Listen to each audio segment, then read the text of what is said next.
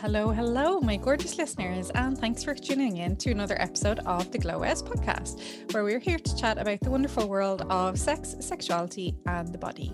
As always, I'm your host, Dr. Caroline West, and I'm delighted to be part of the Tortoise Shack Network. And if you like what we do, please do consider supporting us at patreon.com/Tortoise Shack, just to help us keep the mics on. Or if you like, please pop over to Apple and rate and review. You can also drop me a DM if you want to chat about the podcast on Twitter or Instagram at Glow West Podcast. Today, we were chatting all about the world of porn and pandemics. And my guest today is a perfect one to talk about this. Tommy Clifford Carlos, who's also known as Mistress Tom DeFun, is a film and stage actor showing that sex and sexuality aren't antithetical to the professional world.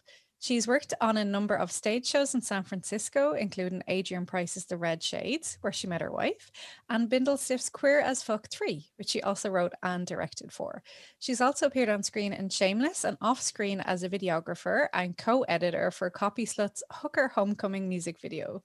And to round it all off, she won First Princess at Miss Scappa's 2019 runway.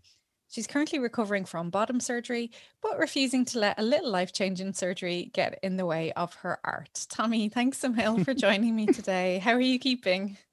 I'm doing really well. Thank you for having me. You're sitting comfortably after your surgery?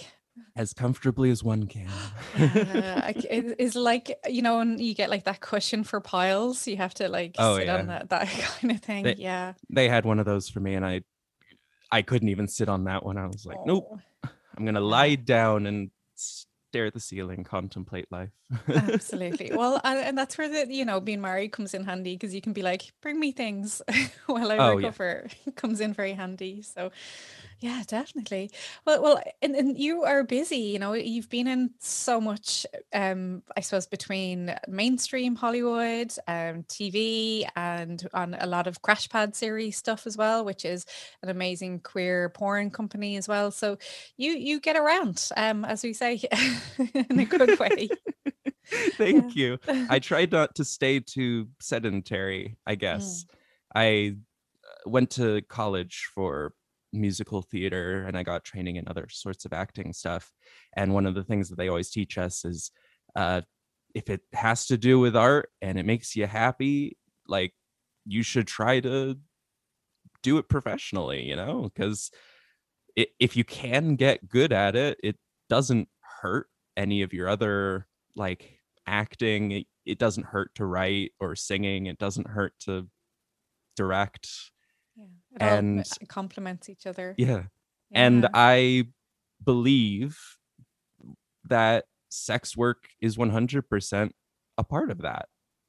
It's the same thing sometimes. It's a different content sometimes, but you still have to like learn scripts or interact with directors and producers and turn up on stage on time and all that kind of thing. But yeah, and hustle as well. The same part for gigs and things like 100%. There's it's funny, I talked to a lot of my old classmates and friends about, like, oh yeah, I did a video on Crash Pad, and I send them the link and stuff, and they're like, wow, it's really cool. What's the set like? And it really is just a Hollywood set, but you get naked and do well, it's not quite a Hollywood set, because it's a bit more queer. The budget of $1 billion behind them, but right. But that's a good thing sometimes. I was gonna say all of the screen etiquette that they have, like all of the behind the camera, on camera etiquette that they have, like, there was little to no difficulty translating my on-screen experience from training as well as professional work to this different professional work. Just slightly different context. Okay, well, that's handy to know for anyone who's out there thinking of following in your footsteps as well, that they can get experience in different ways. So well, talk to us about shooting porn in a pandemic must be an interesting challenge, given that we're not meant to be within 2 meters or however many feet that is of each other, but yet you are on screen and up close and personal and up close with people's genitals on screen. It was a very interesting experience. Halfway I say halfway. I feel like every instance in this pandemic is halfway through the pandemic. But halfway through the pandemic, I got an email from Jizzly saying, "Oh, we want to shoot some videos during this pandemic. We would prefer to use people who have been on the platform before, couples who are already coupled together, so that there's like it's all thought out, You COVID don't need safe." to worry about social distancing then. And so we arrive on set, and like everything is clear, and there's just a bed in the middle with 4 cameras pointed at it, and the room is empty. And we walk in, close the door, and all of a sudden this walkie-talkie in the corner of the room turns on. It's like, get on the bed and take off your clothes. Like Slightly disembodied experience. it was it felt sort of surreal in a way. I could imagine. Yeah. You have to perform as if it's completely normal what's going on. And it's in my head, that's what I was thinking. I was like, it's the same set instance. It's just the people behind the camera are a little farther away from behind the camera. They're in a different room.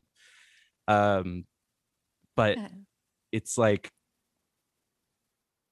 especially with that one, the excuse me, especially the video that I shot with my wife recently during the pandemic, that whole scene is about just having a casual sexual experience rather than needing to always go with the mistress sub format just because that is our BDSM relationship with each other.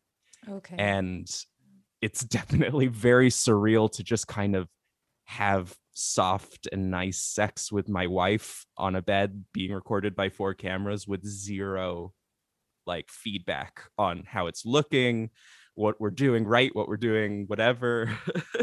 It sounds totally surreal. So like, cause walk us through what it's like pre-pandemic on a porn set, because imagine most people have not been on a porn set and they don't know what the situation is. There's not like, you know, weird guys jerking off in a corner for the whole time. That's just a weird stereotype. So what would it normally be like then? The set is, they have a big room and they have a bed in the middle, and they have Shine, as well as, and I feel so bad I can't remember her name off the top of my head right now, but there was another camera op, and they had 2 cameras, and it's basically they kind of just circle the bed. Most of the time we're just naturally going through action to action. Sometimes there'll be a directing moment where they say, oh, can you shift a little bit this way? Can you turn out to the camera a little bit more? Can you make sure if you're going to tie the leg down, can you tie the leg in this way so that we can get a good angle? But otherwise, it's just kind of having sex on a bed while 2 people get the best angle and lighting. Okay. That's it seems like that may be a little bit different to mainstream porn, which seems to be a bit more directed, as in, okay, now we're going to do this, and now we're going to do this, and next it's this, where you have a bit more freedom to do what you want. So is that right? Yeah. Yes. Does that feel a bit more natural then? Oh, absolutely. And this is from a perspective of professional performing arts stuff, is that when you have one single person who's in control of the entire artistic endeavor, you can feel it. You can see it in the art. And I feel like that is something that you see with porn a lot, because it's, yes, sure, there are a lot of people in mainstream porn that aren't necessarily the quote unquote best actors in the world. But the fact of the matter is they don't really get the space to explore who they are as whoever they are. Yeah, the storyline is kind of secondary, I think. Yeah, in a lot of that. They represent a character, and then the director tells that character what that character needs to do, and that doesn't leave space for real people. And that is something that even back in high school, when I first quote unquote discovered porn, I could feel it. Like I was like, oh, there's something about this that just doesn't feel alive. It doesn't feel like sex. It just feels like a pastiche. Yeah, yeah. Kind of going through the motions, kind of. Yeah. Exactly. Okay. Yeah. It feels like a choreographed dance, honestly. It feels more like choreography than it feels like sex, Yeah. because they really are like, all right, let's have 5 minutes of under the balls doggy style. All right, let's turn her around. 5 minutes of missionary, and halfway through you start screaming, oh yeah, oh yeah. Like it It's doesn't. very coordinated. Yeah, Yeah. you can almost hear the director saying, all right, and next scene. So you work predominantly queer porn as opposed to mainstream porn then, and for organizations like Crash Pad series, which is run by the incredible Shine Louise Houston, who identifies as a queer person themselves. So they're walking the walk and talking the talk. It's not just, okay, this is whatever the masses will have. Like I think that's probably a massive difference, right? Like there's a lot of buy-in already there. Yeah, definitely. When I was in college, actually, I discovered Crash Pad via that comic. Oh, Oh, Erica Joy Moan. Sex. Yeah, yeah, Yeah, yeah. Oh, Joy yeah. Sex Toy. Absolutely loved that comic. And I saw Crash Pad and I looked it up and I was like, wow, this is absolutely amazing. And this was when I was in college and still, what we like to say, taking my career seriously, Okay. which just meant heavily vetting all of these qualities about myself so that they're acceptable and wantable by directors and audiences. And I saw this and I was like, man, if I ever did porn, that's the place that I want to do porn with first. And it just so happens that I met a girl and I started dating a girl, and she did a video on Crash Pad and she said, oh yeah, we can totally do a video on Crash Pad if you want to audition for an audition, sign the form for it. And I went, absolutely. He jumped at the chance straight in Absolutely there. jumped at this chance. And being on set there, you just get the freedom to explore. Like neither of the scenes that I've done with my wife, Blair, um, none of them have been scripted. Both of them were uh, before we did the shoot. My wife and I were talking to each other, and we just discussed what we wanted to do in the scene, what we wanted to explore, and just with that loose premise, we just dove into it. Does that bring its own pressure? So, because if you're not sure what you're going to do, you're not sure how the scene is going to turn out. You're kind of going with the flow and seeing how it goes. But is that a scary thing as well? At least if you're being directed and going, okay, do this, do this, do this. There's a control aspect of that. But freedom can be daunting for some people, I suppose. I definitely Yes, I definitely feel a lot of that fear. I have a background in improv acting, so like it's not too much of like I'm not super in my head about having to produce a scene on camera that feels real. But I definitely there are instances where like it's not just me there, it's me, my scene partner, the people behind the camera. Like you have to factor in so many different things that it's hard not to feel uh, Yeah, for was that the right sure. choice? Yeah. Yeah, okay, that's interesting. And do you have a bit at the end where you sit down and go, oh, okay, I didn't know we were going to do that, but we did, and let's talk about that? Or is it we're done, the happy days, move on kind of thing? Oh, absolutely. The For example, the Yeah, the video that we were just talking about that we shot during the pandemic, uh like my wife, she didn't finish, and like, sure, both of us were kind of disappointed, but at the same time, like, sometimes that happens. Sometimes you're having a sexual experience, and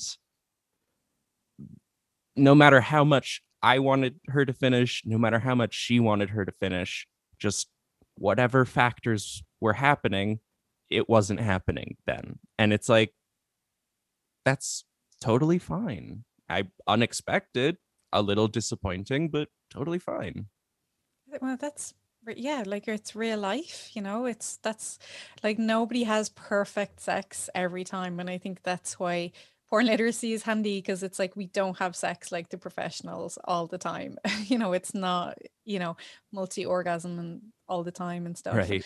Actually, one of the things that I really got interested in about the Crashpad series was I saw at the Berlin Porn Film Festival a short film from Crashpad, and there was an erection that just disappeared halfway through, and it was like, oh, do you want to finish or we'll do something else? And they chose to do something else, and I thought that was the first time I saw a flaccid penis or someone losing erection in porn, and I was like, oh yeah, because like that does happen, like ridiculously common. But in mainstream porn, it's just like these gigantic rock hard penises for like hours on edge, and so I Right. really like that realistic depiction, I suppose. I actually somewhat recently had a conversation with a friend about this, that they uh are coming into their uh they're coming into their place as a sex worker as well. I'm very proud of them. They're making quite a lot of money on Chatterbait, which, again, it's one of those, you can't make the money until you actually do it, you know? You are a sex worker the second you start doing sex work. Mhm. But I was talking to them, and they were talking about how they were uh getting fucked in the ass, and they got flaccid halfway through, and they were getting super in their head about it. They were getting super self-conscious, and they were like, does this mean that I didn't like it? Like, it felt really good, and I, like, we finished, but I got flaccid halfway through. And it's like, I feel like that's kind of rude, because every time I see somebody getting fucked in the ass, they're always like fully erect, just windmilling around. And I'm like, well, I mean, have you had a lot of anal sex? And they were like, no, this is one of the first times. And I was like, that's just kind of how it is sometimes. Your body will react how it reacts. Yeah, and it's only a body part. It's like, it can't be perfect, for ages and stuff. It will have literal ups and downs in this case. So, Right. yeah, totally, absolutely normal. Plus, with the whole culture of trying to base sex off of what you see in porn, it sort of becomes this toxic Ouroboros sort of situation where porn is made to emulate, uh or rather mainstream porn is made to emulate an extreme, stylized version of sex.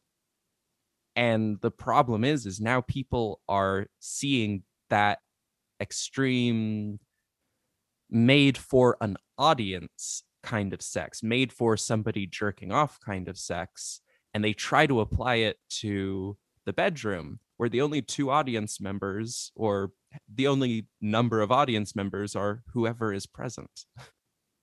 Yeah, And it's it's like, totally different. yeah, it's like, what translates well for mainstream porn, like what translates well for quote unquote jerk off material, doesn't translate well usually for the people in the actual sexual experience.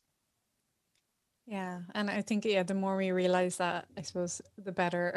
So yeah, on that note, talk to me about the representation aspect. There's a lot of diversity more so in queer porn rather than in mainstream porn, and you're a trans woman, which is, I suppose, represented quite differently in mainstream porn and, well, in mainstream Hollywood and everywhere else as well. But is it a place where you feel more comfortable making queer porn rather than mainstream porn because of that representation aspect?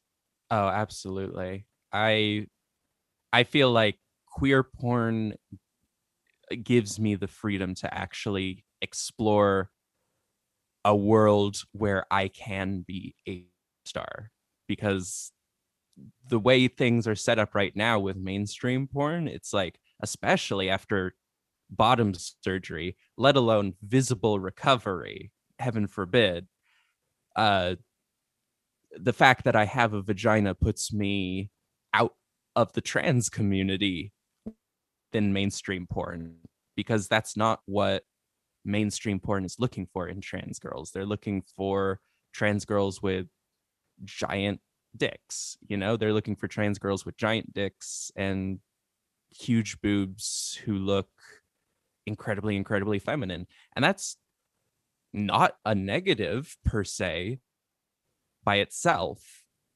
What's negative is when that keeps out the rest of the trans community, because it's like, we aren't all that. We're very much not all that. Like, yeah, there's a lot more diversity. And I definitely feel like that translates completely to being in mainstream Hollywood as well. Because like, I in the episode season 1, episode 10 of Shameless, just plugging myself there, I play a trans girl. And while it's a double-edged sword, because on one side it's really, really good that they had a trans character and they had it played by a trans woman, which is groundbreaking in itself. Yeah, Sadly because so, but yeah. It's incredibly sad, because it's like, it was written, my character was written like a stereotypical what you would expect from Hollywood trans women, like in the script she was referred to as he, like completely misgendered in the script. They had her be super hysterical, super emotional, talking with a lot of terms. I can't remember exactly the phrase that I used, but it was something along the lines of, he helped me find the confidence to achieve my gender something, something, something. And it was some strange sounding term that not once in my life have I ever heard. And I'm pretty deep in the trans community. Like, none of us say these things. And I even approached the director and I was like, hey, I don't want to speak out of turn or anything, but this right here, that's not what we actually call it. Would you prefer if I said like SRS or sex reassignment surgery, like something, or like bottom surgery, something, a touchstone that other trans girls can hear that and go, oh, she's a real trans girl. And the director was like, oh no, because the audience won't know what that is. And sure, the audience doesn't know what that is because I haven't said it yet. That's what representation is about. It's about not just having a trans person in your show, it's having a real trans person in your show, not somebody who's hysterically flying around. Plus, one of the harder parts about it, and I don't think that they did this maliciously, I think that this is 100% a byproduct of trans representation in media, is my character Miller, to add insult to injury, the story goes that my character was, or I was attacked in the showers by 8 other cadets, and the main character who stepped in, who, may I say, wonderful person. Everybody on set, absolutely fantastic. Everybody treated me wonderfully. Everybody saw me and respected it. It's a much deeper problem. But my character Miller was attacked by other cadets in the showers for being a trans girl, and it's delegated only to some sort of expository, almost written in a comedic way, little blurb from me. And after I exit off screen in a hysterical sort of way, the next line from the character is, you mean he was trying to become a girl? I thought trans meant transfer. I really staked my whole whatever on some dude. That's not the exact line, but it was to that effect. That's and it's not like, good. yeah, it's like you took your trans representation and you just shoved it in the dirt immediately. Yeah. Like you didn't give it a chance to get off the ground. No, and considering like that there's high rates of violence towards trans people anyway, it just feels like there is no trans joy in your experience, you know, it's just a negative one. Exactly. It's like it it's one of those things of, I'm very proud that I was able to get that, because it's like that's a huge deal. It's a huge role. And you know, it was on Netflix, and I have friends texting me and being like, "Oh, Tommy, I saw you." But on the other hand, I'm sort of ashamed of it, because it's like I had to, and I tried to humanize her as much as possible, but I had to play a stereotype. Yeah. And I had to, or rather, I have to, every time I see that clip, watch myself be misgendered and dehumanized, not only by the other characters and the setup and editing, but also just by myself, by the writing. And it's why the issue of trans representation in all of Hollywood is important, because it's not just one factor that goes into this, you know? An actor doesn't make a show. A director doesn't make a show. A producer doesn't make a show. It's literally everybody in the credits was required to make a show. Like, you take one name out of those credits and you would get a completely different, like, completely different. Yeah, and that's you know, there's a long way to go with things, but I think, you know, you said, I saw your clip on Crashpad when you're talking about just being visible, and what is that for you to contribute to a positive representation on your terms, instead of like, that sounds like an awful negative experience in mainstream films that you had there, but you also, your other work then, you know, you seemed quite emotional in the clip that I saw when you were talking about what it meant to contribute to representation that was positive. One of the difficult problems that is still quite pertinent in the trans community is the obsession with wanting to pass. And it's because a number of reasons, honestly, but a big part of it is wanting to earn the respect of the cis community, you know, wanting to play along with the rules so that we can fit back into society, when what should be happening is we are who we are, and we will be regardless of what other people's opinions are. So the change doesn't need to come from us. The change needs to come from elsewhere. And I feel like good representation of trans folk isn't somebody who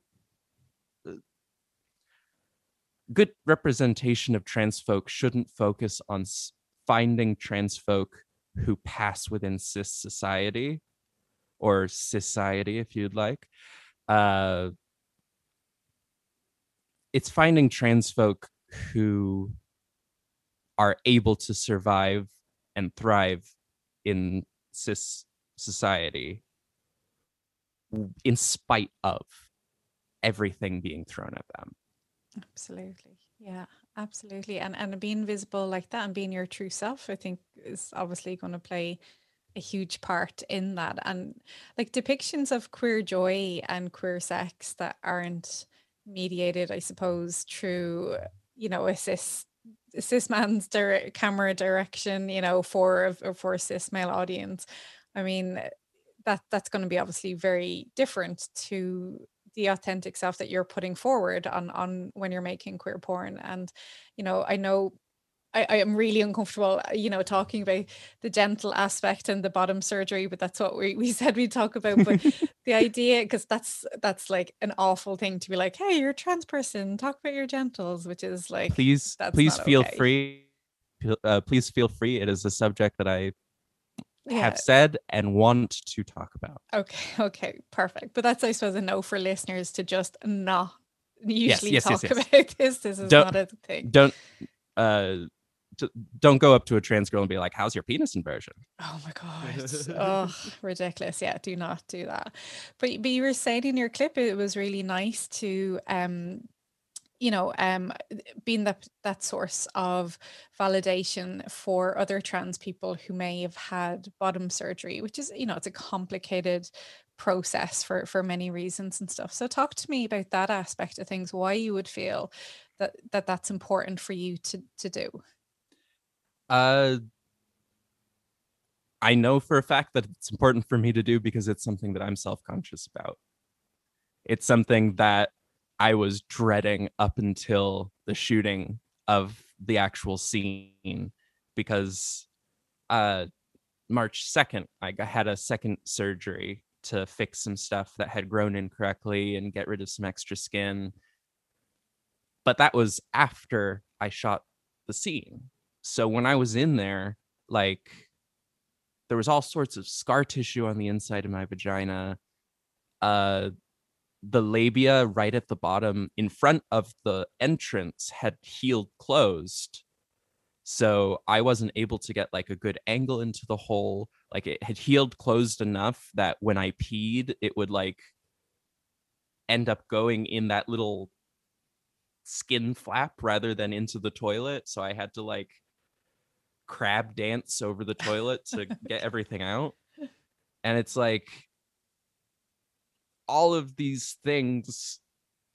It's one of those things that I can't say I didn't expect it, but at the same time, because of the way that the trans surgical experience is represented in media, I 100% wasn't expecting this. Like, I had my first surgery July 2nd last year, and I'm still in recovery right now.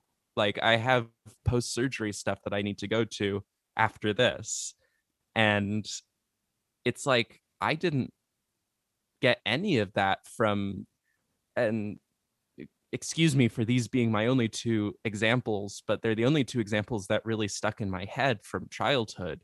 But I watched an episode of Family Guy as a kid where Quagmire's mother, who was AMAB, finally got her surgery done. Oh, that's right. I And remember that.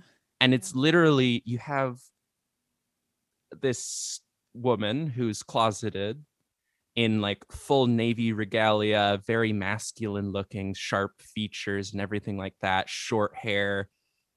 And then she comes out to her son, tells him that she's a woman and she's getting the surgery. Next day she gets the surgery and literally walks out of the surgical room in a dress with long flowing blonde hair, like, oh look, everything's done, and she's got makeup on. Like, no. I spent the first 4 days after the surgery in the hospital just like literally screaming. Because aside from the surgery stuff, I also discovered that I'm allergic to oxycodone. That's not when you want to discover that. No. Okay. And the thing is, nobody knew that, including myself. So I was just kind of in this delirious state. My insides felt like they were melting. And I was like, this isn't what it was like on Transamerica. Like, in that one, she has a scene where she's recovering in the hospital. She hugs her therapist. She starts crying. And the next scene, she's in a bathtub. I didn't get into a bathtub for the first like 5 or 6 months. Okay, so a very different reality to what we're seeing on Right. screen. Yeah. And it's one of those things of, I get where they are coming from, because they are coming from a logistics standpoint. When you are telling a story, you cut out the quote unquote fat. You cut out the things that take up time because you have a set amount of time that you have for this episode, for this film, etc. But something that isn't well known to the audience, in my opinion, can't be considered fat. You know, you can't have a movie or a TV show that tackles the trans experience nowadays without showing just how extraneous and long the recovery process is, and how emotionally as well as physically demanding it is. Because people don't know that, even trans folk. Yeah. And yeah, if you see it just on TV like that, you're like, oh, this is easy. I'll be on my feet in no time. And then you're showing the absolute opposite of that. Yeah, that's Uh, really important. had 2020 not happened, uh, like with quarantine and COVID and everything, I was expecting to get the surgery done May and then be on my feet by July to do a show where I was singing and dancing, because the recovery period that they gave was like 3 to 6 months. And I was like, yeah, I believe I could be on the high end of that. And it's like, no, Oh, it's not like that. It's very, a very different. Yeah. Well, and then talk me through them making porn with a whole new body to get used to. I mean, that's for some people we can be very shy about our genitalia and everything else, and you're on screen with your genitalia up there and literally right in front of the camera. So what's that like as an experience then after a long recovery time and stuff as well? it's it's definitely a trip. Yeah, I'd say. Because it's one of those things of, things down there are still quite painful for me. So I haven't fully gotten to discover and explore what does or doesn't feel good with myself, let alone with my wife. So I had that in the back of my head the entire time I was shooting this last scene that I shot, because I was like, God, I feel like all of them can tell that, like, that didn't quite feel as good as it actually did, or I don't know if they can tell that during this moment I was actually in pain rather than having pleasure. And it's like, for me, before bottom surgery, the technique for porn was focus on what feels good first, focus on having good sex, and then focus on turning out to the camera, making sure that I'm not blocking Blair's light. Like, I feel like one of the first hurdles that a lot of people have with porn is trying to look good on camera. Uh, from from a screen actor's perspective, I can say the first thing that you need to worry about is not acting on camera, just being a human person on camera who doesn't feel the camera in the room with them.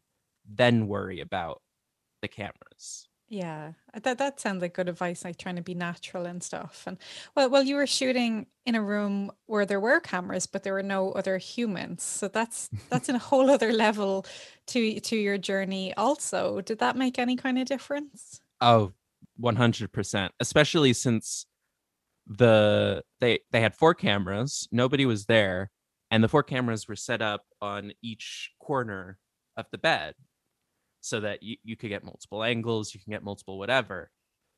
But that meant that in my actor brain, I was juggling 4 different camera angles, making sure that at least 1 or 2 of them were getting a good angle of whatever we were doing at that moment, which is also difficult because I'm also in my head about, like, uh this hurts too much, we need to stop, or let's try a different angle, let's grab the vibrator because the vibrator is for sure will get me feeling good.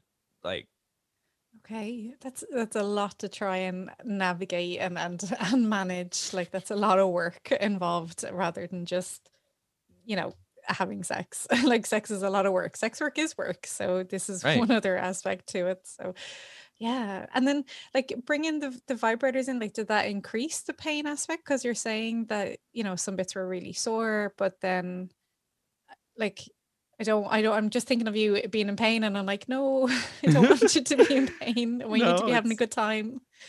yes.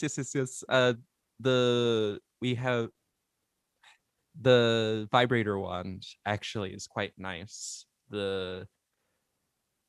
There's still a considerable amount of swelling, and if I place the vibrator wand like on the skin above where the clitoris is, like that feels quite nice. And what was happening in the scene was I had that placed like that, and uh one part of the vibrator wand was up against the clitoris area and the other part was up against the base of Blair's cock.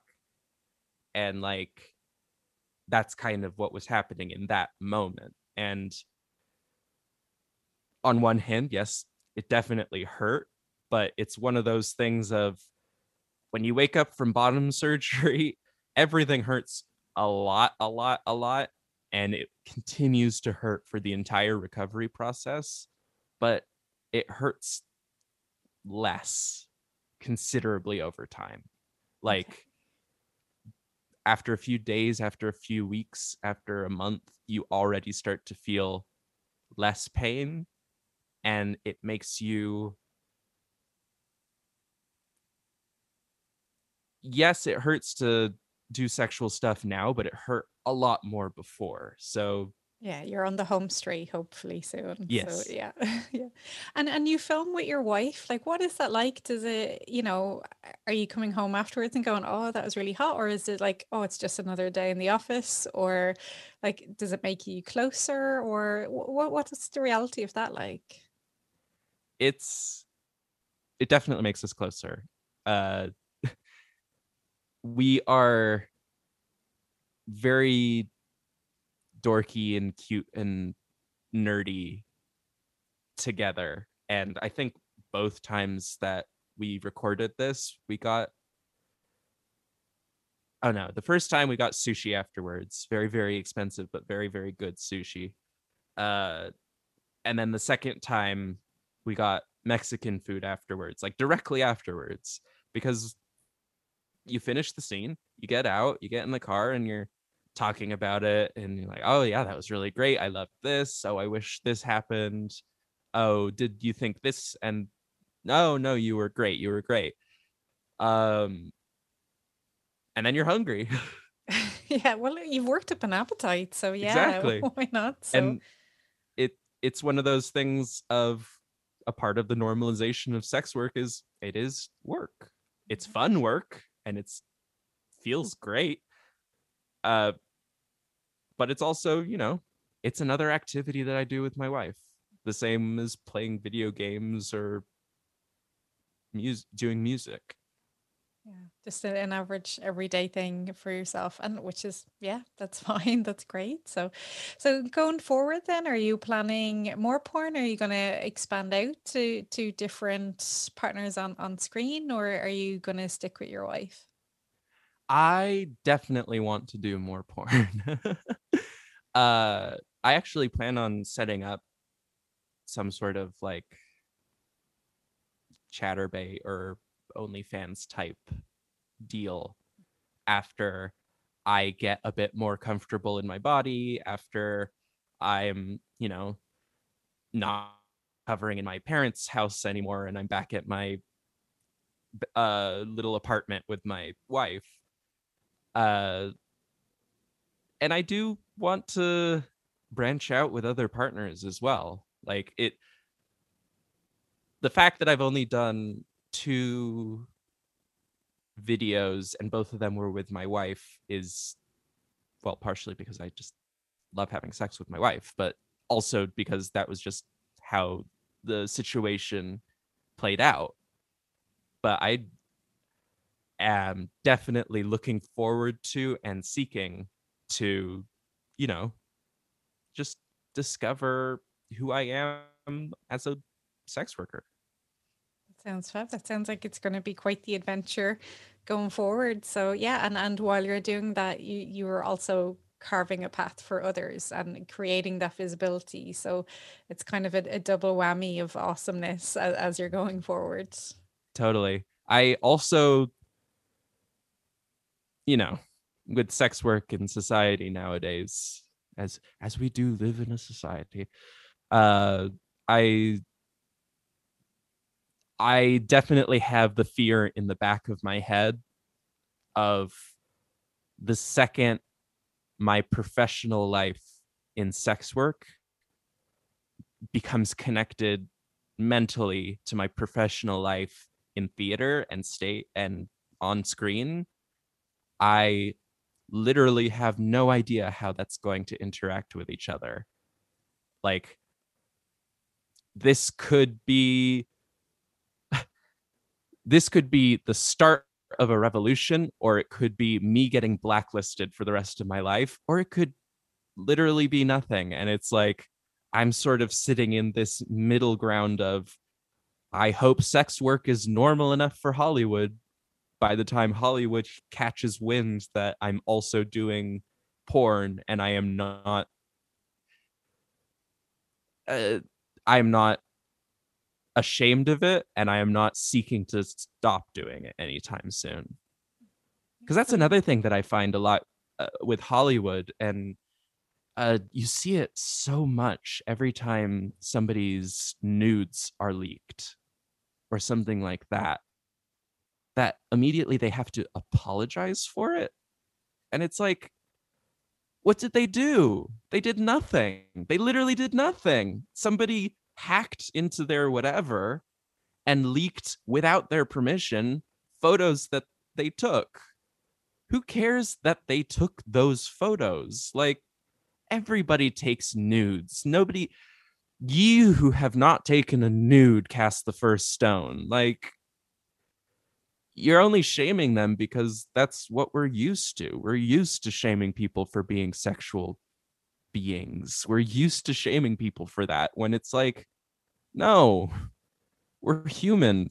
Sexuality is a part of being human, and people can express or not express that sexuality however they damn choose to, as long as it's, with consenting parties and all that.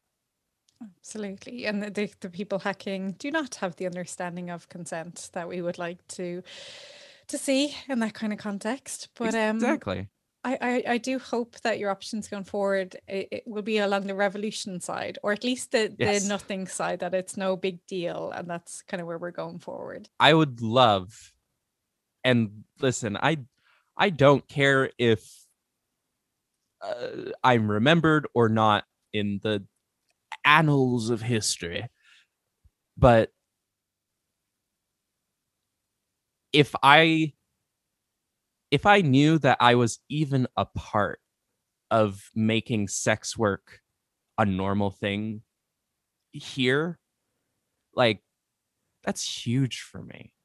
Especially making sex work normal for for performers of other merit, because there is the hugest stigma against sex work, especially in stage and screen. I had a teacher, obviously not going to say any names, but like, absolutely fantastic at what he did. Absolutely, if not the best at what he did at that school. And that was saying something, because that school was full of people who, uh, all of the teachers are professionals who actually work on Broadway and screen. And the only thing people would talk, not the only thing people would talk about, but the thing people would always bring up was like, oh, did you hear that he shot a porno once? And it was like, this was the theme, and people would like do quotes from the porno, and it's like, so fucking what? You know?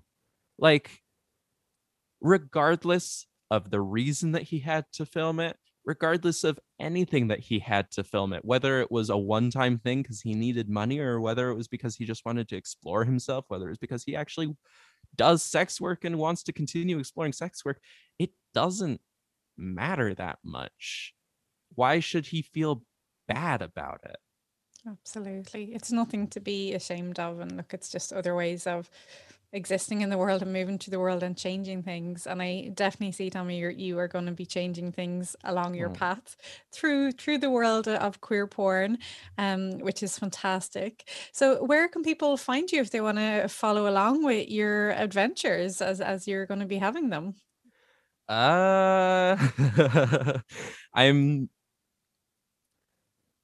I'm very passionate and incredibly disorganized. So if people look up Tom DeFun on most services, you can probably find me like on Instagram.